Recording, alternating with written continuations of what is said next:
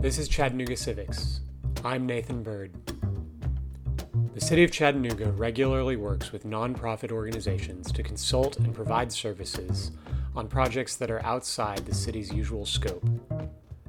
One such nonprofit is the Chattanooga Design Studio, an urban design group seeking to enhance Chattanooga's quality of life by educating the community about, advocating for, and facilitating excellent urban design.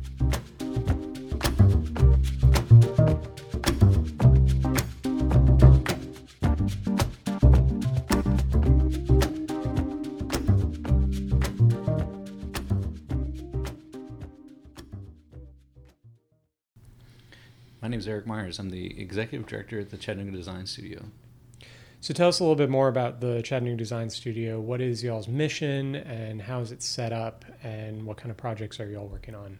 We're a local urban design nonprofit, and our mission is to facilitate and educate about and advocate for high quality urban design in our community that improves the quality of life of everyone. And we really do that, if you think about the verbs that are in that mission statement, we do that in three ways. You can think about the work that happens here on a day-to-day basis by facilitate.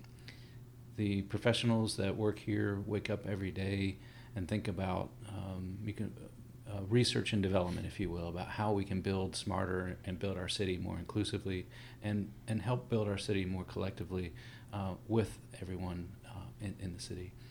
We advocate for high-quality urban design because urban design thinking really includes everything from building face to building face. It's the parks, it's the plazas, the streets, the squares, the city's living room, if you will. It's the spaces that we all share. And so it's important that those spaces and the built environment in our public realm is reflective of our community's values. Mm-hmm. And it's inclusive of everyone, not just vehicles, not just bikes, not just pedestrians, but everyone. It accommodates everyone's needs and everyone's experiences. And then we educate. We educate our community about the importance of urban design and how we can be doing that better. And we bring practitioners from across the country to our community through a program called Civic with a Q to help share institutional knowledge about what's going on around the country or what's going on around the world about urban design that we might be able to spark our interest and engage ourselves and thinking about our work here and how it might be influenced by other aspirations. Great. And so what is the relationship like between the City of Chattanooga and the Chattanooga Design Studio? Is it kind of an ongoing partnership or is it an official relationship? What does that look like? We have ongoing partnerships that help build and improve our city. For instance, we had a partnership over the past couple of years between the River City Company, the City of Chattanooga, and the Chattanooga Design Studio to improve Patton Parkway. Mm-hmm. And that was ongoing for several years during design and construction to think about the quality of materials, et cetera, the layout of the space, and working with merchants and property owners in the area. We have a formal relationship in that the city provides us with a financial operating agency support to be able to be an urban design consultancy to the city in so many forms, whether it be the planning department, the economic community development department, or the transportation department or the public works department. We find ourselves working heavily with folks on a first name basis mm-hmm. In those departments to help envision improvements to our community and help with community engagement. Right. So just to clarify, so there's kind of the main projects that you're all focusing on, but then you also have this kind of ongoing consulting relationship. Just whenever they have a question, they can come to you and get your input. Is that exactly? Okay, exactly. Great.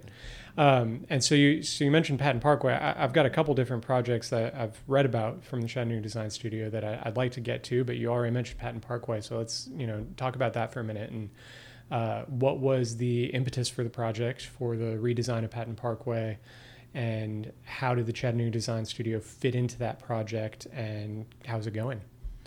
The impetus for Patton Parkway came out of a 2015 plan that was created by my predecessor here at the Chattanooga Design Studio, Christian Rushing. Christian was a planner and a trained architect that led that study, and the study had broad citizen input. And one of the things that was really identified in that study is that Miller Park and Patton Parkway are two very, very signature public spaces in the core of our town, and they really can benefit everyone. They could benefit a wide range of experiences, from a day-to-day experience as a cafe spilling out onto the space, or for events. And so they were identified for improvements way back in 2015. Mm-hmm. And Miller Park had, by the time that I came to the studio in 2017, Miller Park had progressed into the latter stages of design, was getting ready for construction, and we had really kind of put Patton Parkway on a heavy pause. There was some really necessary need for looking at how the public space is distributed across the Patton Parkway, right. Because the distribution of that space, if you remember, was kind of, I would say, duplicative for the cars, right? Duplicative for parked cars and moving cars.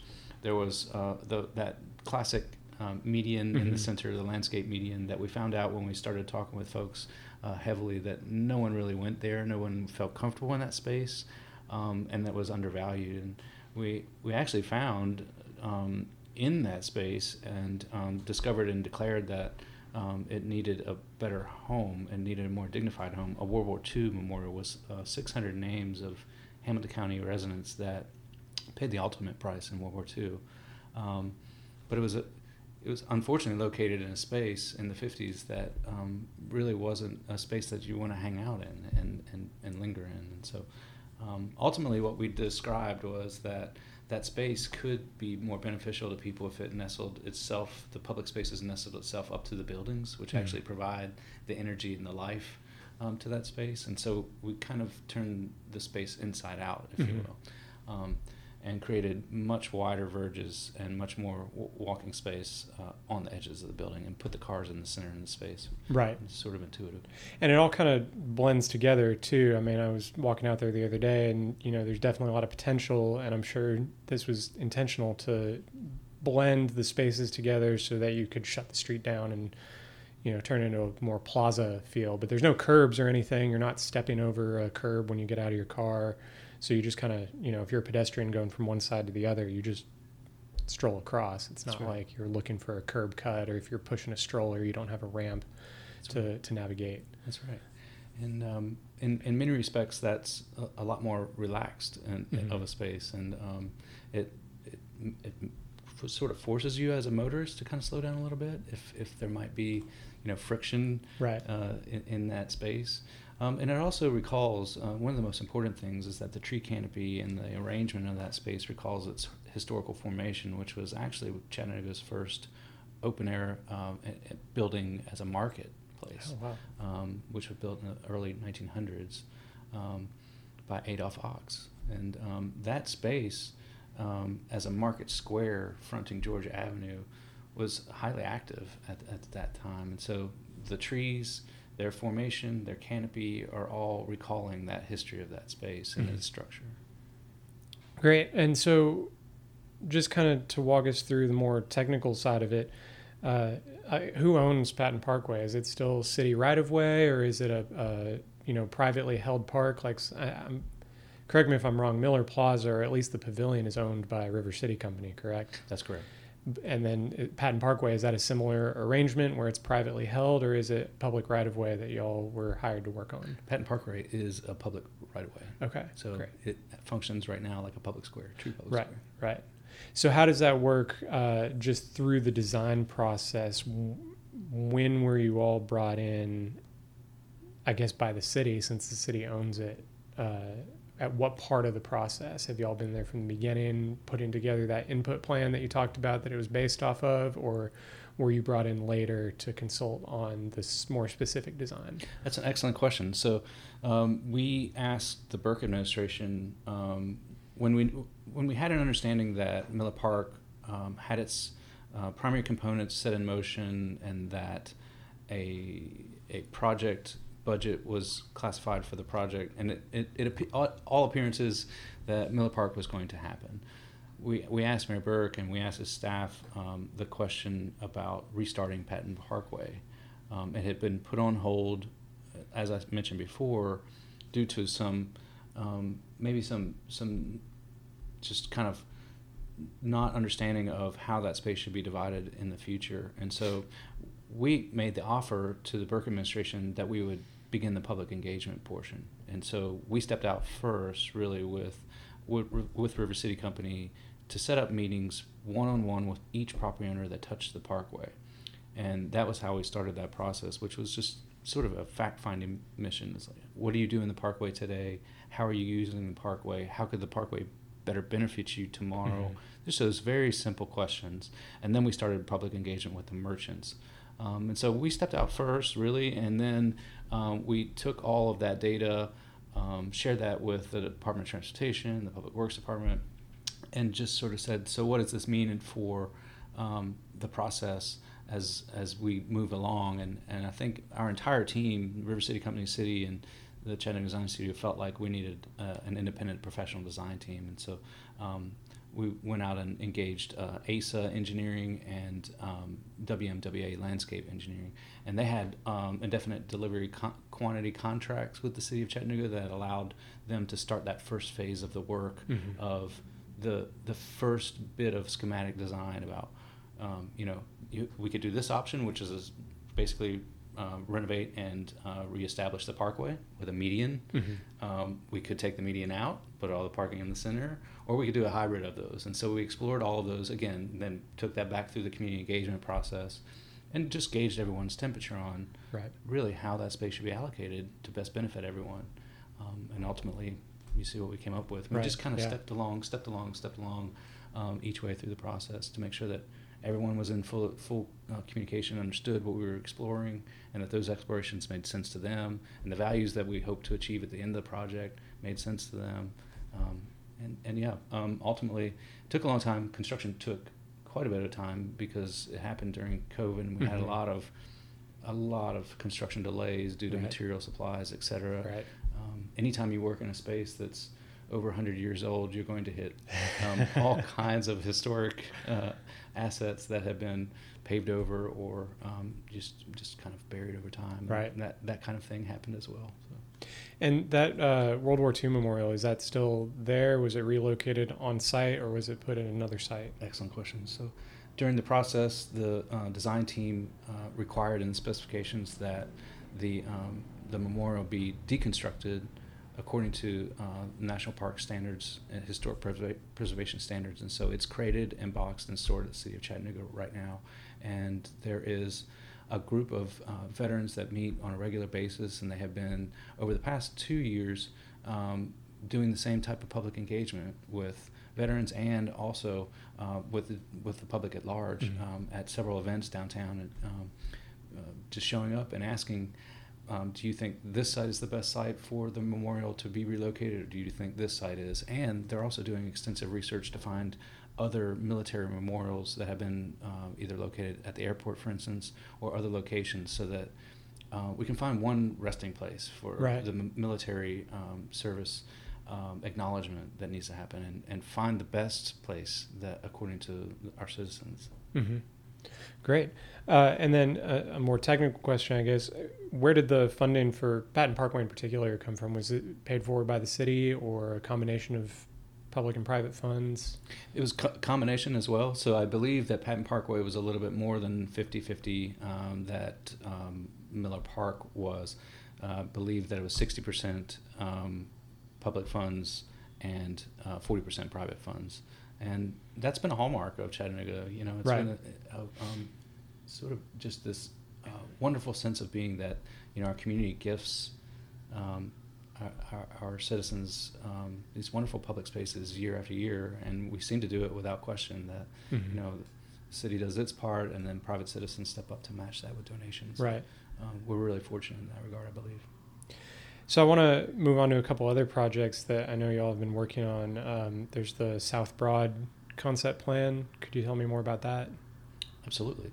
When I first came to the Chattanooga Design Studio in 2017, I was hearing a lot of different conversations about the South Broad district, and this is the district that lies just south of US 24, and right between 24 in Chattanooga Creek. Mm-hmm. It includes the former U.S.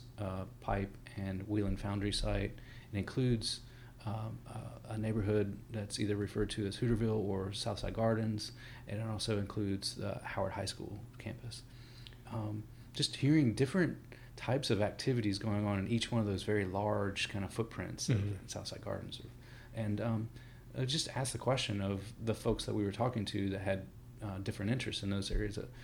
What if we all got together and created one bigger district cohesive plan? Would that benefit you? How could that help you? How could it help to have an engagement process that really kind of dug into what are the larger ideas that need to be addressed? And so we launched on a process. We sought another urban design help and the facilitation of the process. So we hired a group out of Nashville called Common Ground, mm-hmm. and they helped us to facilitate and prepare a plan for the South Broad District. It happened over a series of workshops and charrettes that were held at different locations, primarily at Calvary Chapel. Hundreds of residents participated. We had hundreds of stakeholder interviews, and over a course of about 8 to 10 months, crafted a plan that kind of set out some really important connectivity values, placemaking values, and also goals and aspirations for the type of housing that should be built over time. Mm-hmm. Most of the Southside Gardens area right now has been vacant, or there are very few homes and dwellings left in the neighborhood, but there are dwellings. And so the question is, how can we infill that community and be compatible with the homes that are there, and mm-hmm. how can we build a strategy that allows for the affordability that's occurring naturally in the neighborhood to continue to occur? Mm-hmm. And, so one of the strategies that we launched on and asked for city funding on is 26th Street. 26th Street is an east-west connector that today, as a street, connects the front door of Howard to the Foundry site. Mm-hmm. And so I'm really pleased to say that Erskine Oglesby, our former council member, and Mayor Burke administration dedicated $1 million in the General Capital Fund to design and improve 26th Street. And 26th Street on the north side of it right now has an 11-foot wide shared use path. Mm-hmm. So it's basically like a greenway or a riverwalk. Right. That's about the same width as the Riverwalk. That's right. And it connects Market Street to Broad Street right now, but it has a longer goal of connecting to the Riverwalk on the Foundry site. Right. I guess the Chestnut Street trailhead. Right. Yeah, that sounds awesome. So that's the first wave of public improvements, and I think you're going to see a lot more private improvements over the next couple of years mm-hmm. because of that. And it's, really, when the public sector leads with high quality investment like that, the private sector typically follows. And so where does the rest of that project stand? I guess scope wise, looking through kind of the design charrette document, there's ideas about moving the Lookout Stadium over to the Wheel and Foundry site. There's all these ideas about different possibilities for all these different areas. I saw a little sliver of riverfront that looked like it had been set aside for kind of residential townhomes like you see over by Cameron Harbor, and like all these big ideas, as well as, changes to Broad Street and other streets to make them more, pedestrian and cyclist friendly and make them feel more complete. And all of this is all very conceptual. So what is the next step to take this and make it reality? Where kind of does the project currently stand in that regard? So you're going to see, I think, in the coming years, the next 2 years, significant private investment mm-hmm. within the Southside Gardens area, within the Hooterville area proper. And there are several housing projects planned for blocks, infill housing projects planned for blocks in that area. Mm-hmm. And so that's really where things are going to start. I understand that the Foundry site will more than likely have several of its core blocks developed on in the coming years as well. Right. Lookouts, question mark. I think mm-hmm. The pandemic has really kind of caused a pause, if you will, in right. that whole planning process of relocation or not. And then if you recall last year, the major leagues talking about shuttering several minor league teams. Right. There's just been a lot of distraction on the possibility of relocation and what that means for the teams. Mm-hmm. but yeah, we continue to work on and leverage the connectivity pieces. We're going to continue to be involved in the planning of and the long-term planning of the Harris Johnson Park, which is there. Mm-hmm. It's a great public asset directly across from Howard High School. And we're going to continue to keep our eyes on the changes that are going to happen according to TDOT's improvement of US 24, and what happens when those two clover leaves go away. Right. What happens to that land? That's a lot of potential right there. Exactly. Yep. And so just to kind of be the institutional knowledge, if you will, for how that plan suggests, that should go through a disposition process and be converted back into good public benefit land, whether that's either through public housing or we need to kind of determine that. And so it's just like any other large plan that has several broad and bold goals. You kind of have to work on it block by block. Right. And so that's what you're going to see over the next few years. One question I've got, this is getting kind of in the weeds, so I don't want to spend too much time on it, but I do want to ask, talking with like the Chattanooga Hamilton County Regional Planning Agency, they have broader area plans for kind of each neighborhood that end up getting enshrined in semi-legal status as the overarching design document for, zoning changes and things like that. If somebody comes to the city council with a rezoning request and they can point to the RPA's overall plan as kind of a justification for that, if it meshes with what the RPA has said they want to see there, that kind of adds some extra weight to your rezoning request. Do these plans that the Chattanooga Design Studio takes part of, did they factor into that RPA process at all, or do they have their own kind of standing, or is this all still just kind of conceptual, showing both private and public kind of almost brainstorming ideas? Like where does this stand on the level of just a conceptual plan for people to look at and get ideas to this is actually something that needs to be driving future decisions to get to this point? It's a little bit of both. The South Broad District Plan is a little bit of both. I'll say that in March of 2018, I think I have my dates right. The City Council adopted the South Broad District Plan, and within the plan there is a framework plan recommendation, which actually is color coded by blocks, and says this block is ideally fit for 2 to 3 story multifamily. Right. So it's very specific in its recommendations, right, and can be very useful in a rezoning to fit what the recommendations of the South Broad District Plan are. Can right, actually be very beneficial. But it is also aspirational, because it says here could be the benefits if the lookouts make a business decision to move into the South Broad District there's Plan. some things you just can't control. That's exactly right. And if they do, here are the things to keep in mind for if that business decision is acted upon. Right. Or there are even recommendations about big box retail. What if there becomes a market for one of these mid-sized Targets that comes into the area? Here's how that might fit and best fit in site plan in an urbanistic framework, and create a public realm that's high quality in this name. So it's a little bit of both. Yeah, that's interesting though. It was adopted by the city council, so there is that kind of impetus for if a private partner wants to come on board and do something in line with that plan, then they have a little bit more ammunition to say, hey, this is why you should approve this plan as opposed to another plan that doesn't fit this vision. That's right. That's really interesting. So I want to move on and talk about another project, a much bigger project, a much newer project, the West Side redevelopment. Could you tell our listeners a little bit more about that project, kind of broadly speaking, and where you all in that process? Sure, thank you. It's the West Side Evolves planning process. It really began in about 2019 for us as a conversation. Now keep in mind, our year-round internship program focused on the West Side in 2018. So our summer internship program built relationships because we had 3 young designers from area schools going over and talking with Charlie Newton and talking with folks at Chambliss and Newton Child Care Center and meeting with residents on their porches. So we had already started to relationship build in that way through the City Institute side of our organization.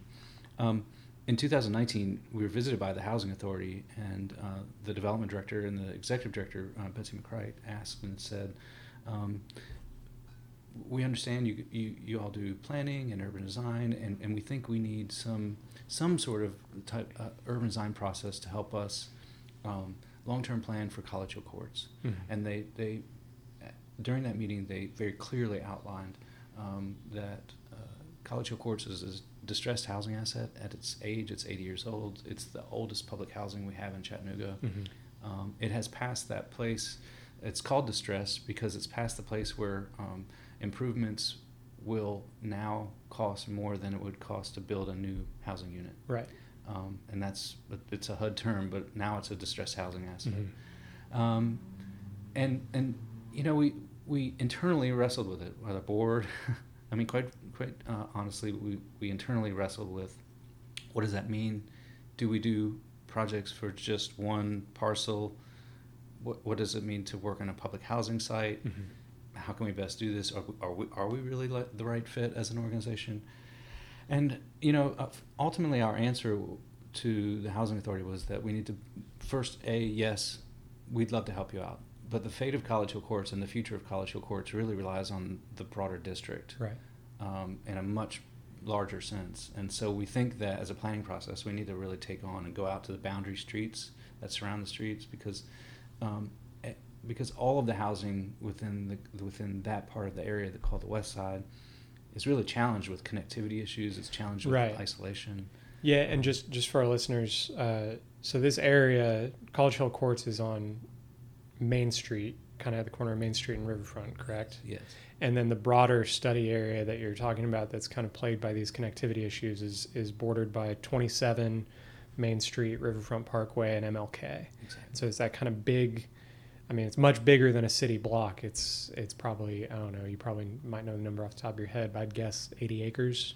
Yes, that footprint is 120 acres. And an interesting factoid about it is it currently has 1,500 housing units in it. Mm-hmm. So if you do that, just broad density swath, mm-hmm. It looks like a very densely populated area. But if you just do the land mass, 120 acres, 1,500 housing units, right. It's about, what is that, 12 and a half dwelling units an acre, yeah, which is kind of like a subdivision in the suburbs, mm-hmm. a single family subdivision.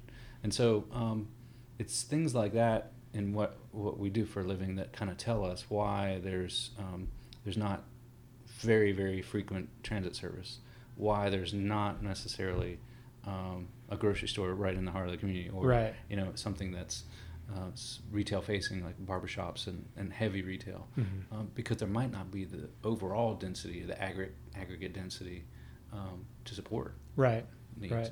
But yeah, so back to the why. I mean, I think that ultimately we felt like our organization, if we joined with the City of Chattanooga and the Housing Authority in an institutional partnership, if you will, that we would facilitate a planning process that could be really inclusive, that could challenge ourselves to do planning processes completely differently. And so, yeah, we started to fundraise to do the same thing that I mentioned earlier, is find the national expertise in this realm, that a planning and urban design firm who maybe has worked in another community that's very similar to the West Side, an mm-hmm. urban renewal type formed community, that can help us get into the team and make sure that they bring their expertise and their planning purpose. But the first thing we did out of the gate in March of 2020, we instituted a community advisory group. And so this group, it's about 25 folks, current residents, former residents, institutional leaders, people that have ties to the West Side, whether it be business-wise or owner property. And we brought that group together and kind of clearly defined and clarified some broad goals for the planning process before we ever began the planning process, which are what would it mean to do a process that identified a one-for-one replacement of the public housing that's there. If we have to replace College Hill Courts units today, how can we find a way that those units are replaced one for one. That's 490 units. It would be 490 units in the future.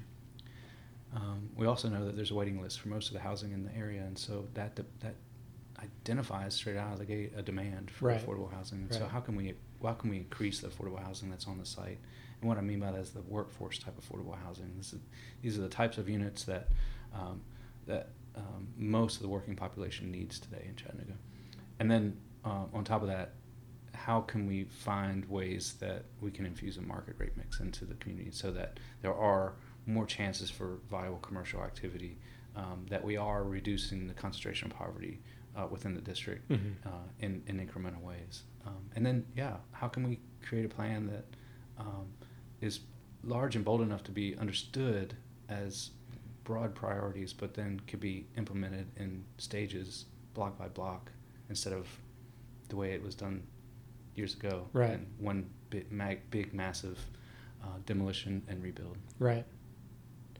So where does that stand right now in terms of, are you still in the planning process or even earlier in the community engagement process? And what is the timeline like to get to a point where, maybe there's something ready to present back to CHA and say, hey, this is what we think y'all should do with this property?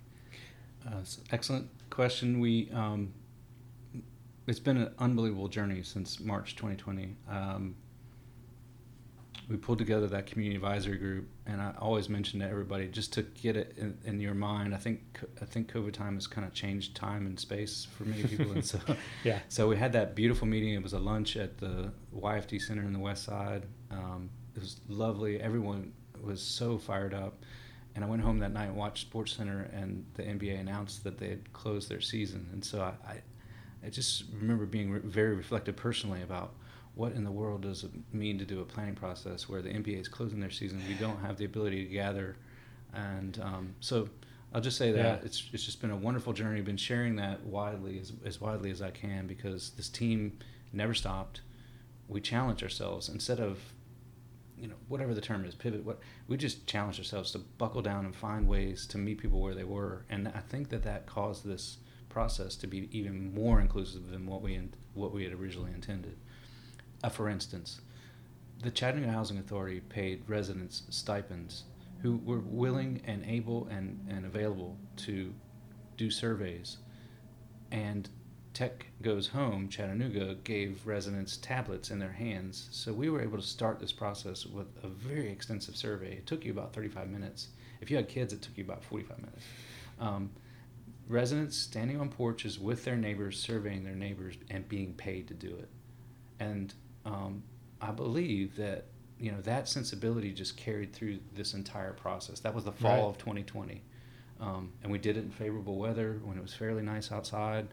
A team of about 10 residents and housing authority employees and studio employees all deployed themselves over a series of 1.5-2 months to do an extensive survey, so we could find out exactly what's happening on the ground and in people's lives, and then create a framework for workshops that dug deeper into those discovery items, if you will. Like, for instance, we discovered that 35% of the population living in the district today are faced with some sort of mobility challenge, and so that begs the question, and it kind of almost identifies straight away a lot of what people see in the community. You see someone on an electrified scooter trying to cross Emil King Boulevard, which is today has 6 lanes, and I think a lot of prayers are said that we're making the right strides for people that are mobility challenged. And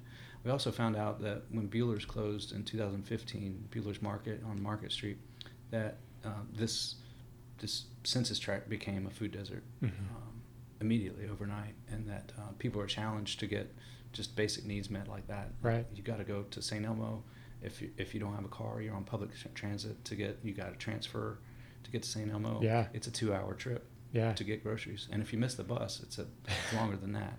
That's an all-day trip. Yeah. And so it's very telling, the survey and the time on the porches and the time that we spent with folks, and having residents like Sharon Dragg, who we hired as a community engagement fellow for the Chattanooga Design Studio. She was paid to do what she loves to do, which is organize and strategize with her neighbors to improve her community. And so that allowed us to dig in deeper and to really find out where the planning process needed to make final recommendations. So that's, to answer your question more briefly, that's where we are. We had we promised the residents that as we had the workshop in the spring, that were virtual and in person. They were hybrid. We had limited in person and virtual. We had people do call-ins.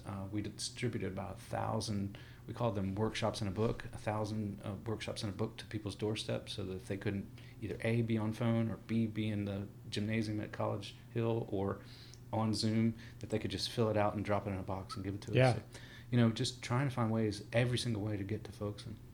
And you know, we promised residents when we said at the workshops that you're going to be here. You're not going to hear about this in the paper. You're going to hear about it first. We're going to share the final recommendations with you first, so that we know that we got it right. And so we closed Grove Street on July 27th, and we had a block party, and we shared all of the initial plan ideas, how that plan could get phased, the build first strategy, which is, it's a very clear and deliberate strategy to build on city land, city open land first. First new housing being built on open space, so that the blocks can phase, and someone at College Hill can wake up and look out their window and see new housing and say, hey, I might want to move across the street because they have central air conditioning, and I won't have the plumbing problems that I have, and things like that. You know, so yeah, all those strategies were discussed, and we had a great time. And now we're in the process of setting up the implementation strategy, and I'm really, really so pleased to say that the support, the response has been overwhelming, and we're about to start this fall on an architectural design process for one of the strategies, which is the preservation and the adaptive reuse of the James A. Henry School in the community. It's a historic elementary school with a park right next to it. It's been identified within the plan as a community hub, if you will. Think of it as what Mayor Kelly's office right now is calling community centers, or formerly known as youth and family development recreation centers. But this needs to do more than that in this community. This needs to provide spaces for educational attainment, early childhood education, recreational opportunities, Splash Youth Arts, the ability to continue Charlie's great work with the youth there, and so on and so forth. And so we're going to start that programming process with residents. We have a resident team again on the design process, and I'm really pleased to say that that's just a great place for the planning process start implementation, because that's a part of the community that, if improved, will benefit everybody. Right. That's really just incredible. That sounds like a much more proactive community input process than anything I've heard about, honestly, just in terms of going out and providing so many different ways, and not only providing different ways to provide input, but providing the resources needed. You know, like you said, Tech goes home putting tablets in people's hands to say, here's this survey, here's how you fill it out. Very different from public input process where it's, you know, hey, here's a meeting at 6 o'clock in the afternoon, and if you can't make it, sorry, there's another one at 6 o'clock in the afternoon. If you work afternoon shift, well, good luck. Yeah. It's hard to get the word out sometimes. Yeah. You know, and it's people in general are time poor. And I believe it's time to start, you know, giving thanks in a greater way for people's time and their attention to their community, you know, which is in a way, in a really, really good way, a way of being an expert. You know, so many times you find that, you know, in a planning profession has one expertise, but a lived experience is another expertise, and showing grace and understanding to that is really what's needed. And I find that, at least through this process, our entire team reached into themselves to do that. Our entire team, and this is a team of, you know, 20 to 30 professionals from, you know, 7 different firms, and I'm really proud of them. I'm also proud to say that our community showed up to give us the support, financial and otherwise, to go hire.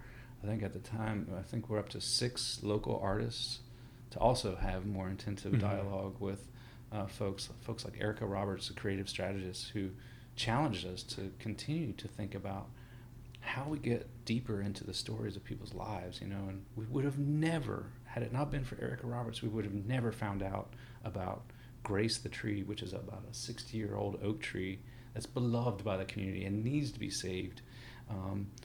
We would have never found out about the importance of the flagpole. I mean, if you go there today, it's sort of in disrepair. You wouldn't think that this community loves that as its ceremonial gathering spot. But the neighbors do, and they recognize it as a place of legacy and history and heritage. And on and on and on. And so, it's not just about the sexy planning moves. A lot of times it's more about how the relationships can continue to foster exactly what we as humans are sort of known, and we know what to do. We're not hardwired to really think about these broad, big challenges, citywide challenges, like, you name it, stormwater, or there are very large challenges. We're really hardwired to kind of sit around the fire and think about whose hut needs to be thatched, whose roof needs to be thatched tomorrow, and go get that done tomorrow, and then work on the next block, and then work on the next block. And that's sort of the sensibility, I think, that came out of the West Side planning process. It's good to have a big, broad strategy, but breaking down those ideas into the blocks. You need people on the ground who know what each block looks like and live it. Yeah. That's awesome. I want to zoom out again a little bit and talk more broadly again about the Chattanooga Design Studio. And, we've talked about these 3 different projects: Patton Parkway, West Side, South Broad, all of which have a very public component to them. Patton Parkway being a public street, West Side being mostly public housing owned by the Chattanooga Housing Authority, and then the South Broad plan is probably has the most private partnership involved in that in terms of development potential. But for the most part, these are all very public-facing projects, and I'm curious if the Chattanooga Design Studio does any consulting work for private entities. Has, as a private developer, come to y'all and said, how can my development mesh with the other things that you're doing, and provide any consulting services in that respect? The short answer is yes. From time to time, we have historic relationships where developers know that if they come to us early enough in the thinking, we can put together some principles and some diagrams about the place in which they want to see change that can be really beneficial, and some thinking that might be a little bit different than they would traditionally get from a firm and hiring a firm and asking the question, how many units can I get on the site? Right. Because I think our intention and our focus is on public life, and we should be able to. I'd love for more private sector firms to visit us earlier, and for more private sector interventions to think of us as a resource, as an advocate for their project, because we want. It's not often said, but we want their project to be successful, and for their project to make them financially successful, and to benefit the people that live in, whether they're building housing or working in an office environment or doing whatever it is in buildings, because that's what makes cities enriched. It's what provides the diversity that's needed to really make them rewarding places, and it also, I think, bolsters this sensibility about a public life that's so much more important now than ever. I think if we haven't learned anything about what we've all been through the past couple of years, our public life, the time that we spend outside of our cars, outside of our houses, outside of our offices together is so important. It's so important. It's so important that we keep attention to it, and that we make private sector investments that reinforce it, that don't detract from it, that don't extract from it, but reinforce it. Right. And that's how we wind up with an incredible city. And the places that that everyone talks about, that they love, that they go and visit, they have that recipe. They have that recipe.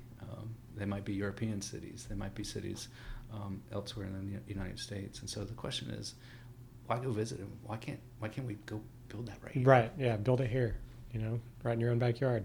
That's good to know, because I feel like the Chattanooga Design Studio, in my own experience, can sometimes feel like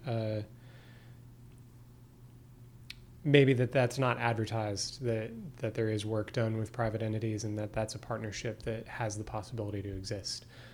So that's a really good thing to know. I appreciate you bringing it up. It's invitation's a word that we don't take lightly, and we always kind of question the invitation, and making sure that, because this is important work, and sometimes it's not easy to talk about, and sometimes confrontational, and it might be so anyway, I just wanted to mention that we always take that word to its greatest importance when we're considering ourselves being involved in something.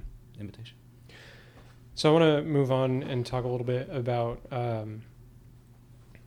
guess funding sources for the Chattanooga Design Studio. How do y'all find the money to do all these different design projects and conceptual plans and public outreach? I mean, it's a pretty decent sized staff, and lots of production work goes into this. I mean, the renderings that y'all have are amazing if you look on the website. So, where does that come from? Is that all fundraising, or is it grants, or a combination? It's a combination.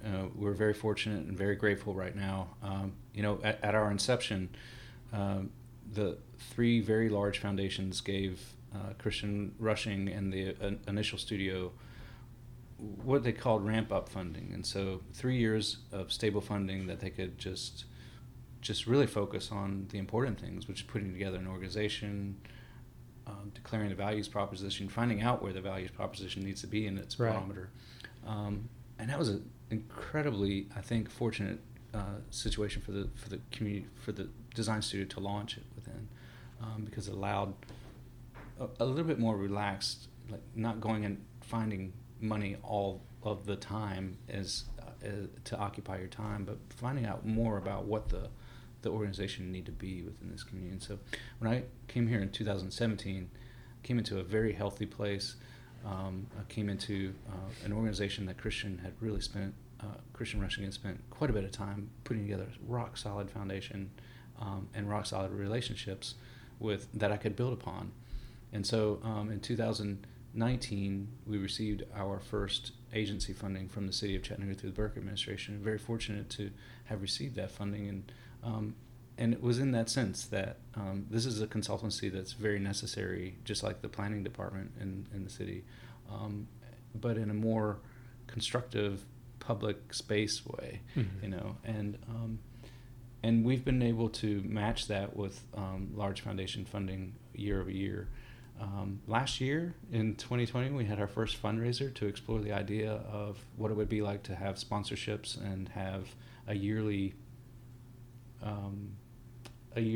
celebration of our work in the built environment, and find out how we can all collaborate better and work together smarter to do that work.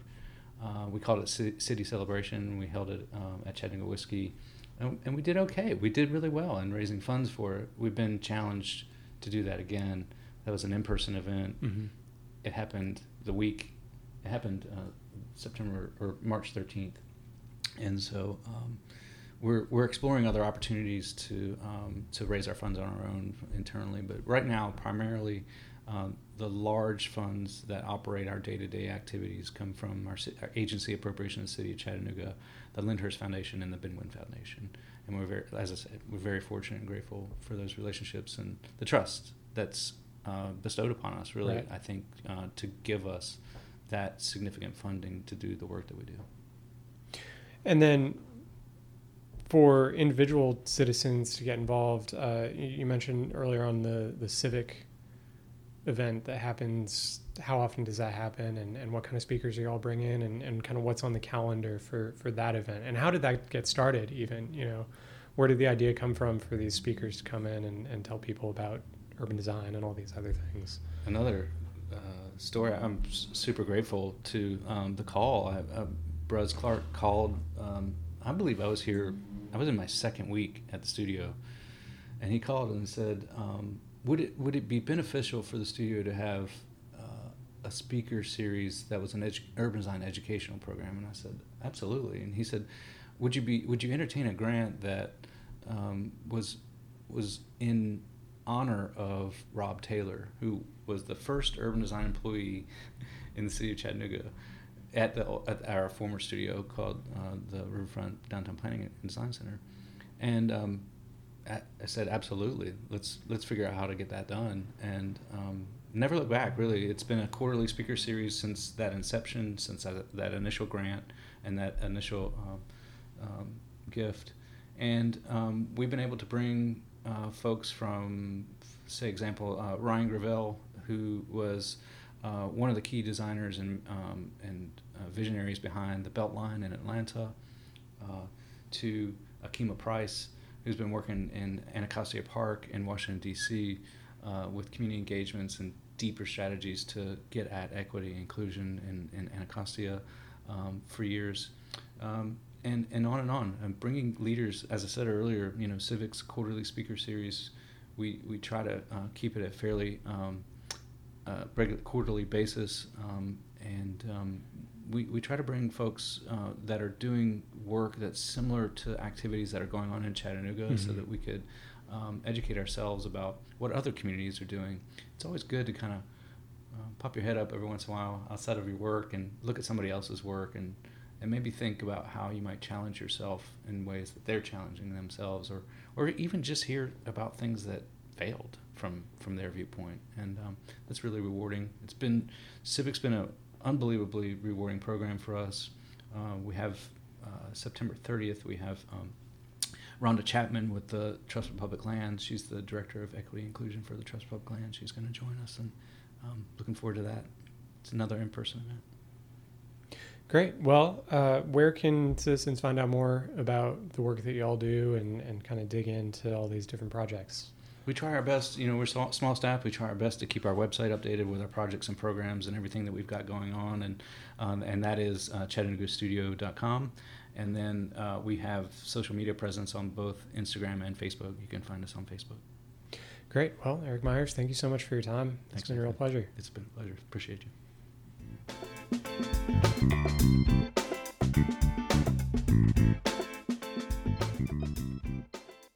I hope you've enjoyed this episode of Chattanooga Civics. Our music was written and recorded by Kevin MacLeod. If you have any questions or feedback, please send me an email at chattanoogacivics@gmail.com. You can follow me on Facebook, Twitter, and Instagram @ChatCivics, or visit the website chattanoogacivics.com. Thanks for listening.